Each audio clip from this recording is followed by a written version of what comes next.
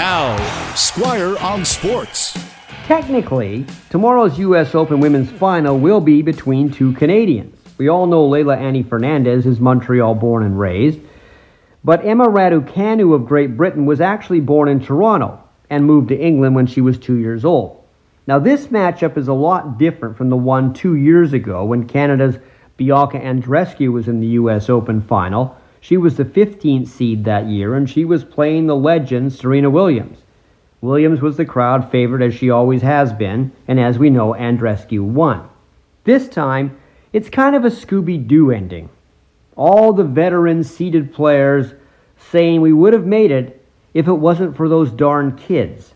Fernandez is 19, just turned this week. Raducanu is 18. She entered the U.S. Open as a qualifier. She actually bought her plane ticket home for the day the qualifying tournament was over. She didn't think she'd even get out of that tournament. Now she's in the final, having not lost a set. But as remarkable as that is, Fernandez had the much tougher road to the final.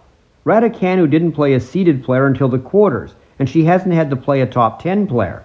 Fernandez has had seeded players in her way since the third round.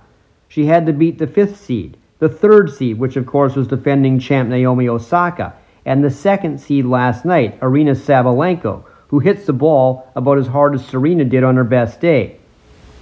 Leylah has played 3 setters in 4 straight matches and survived. She's the more battle-hardened of the 2 wonder teens. And by the way, not to be forgotten, today in the men's semifinals is Canada's Felix Auger-Aliassime.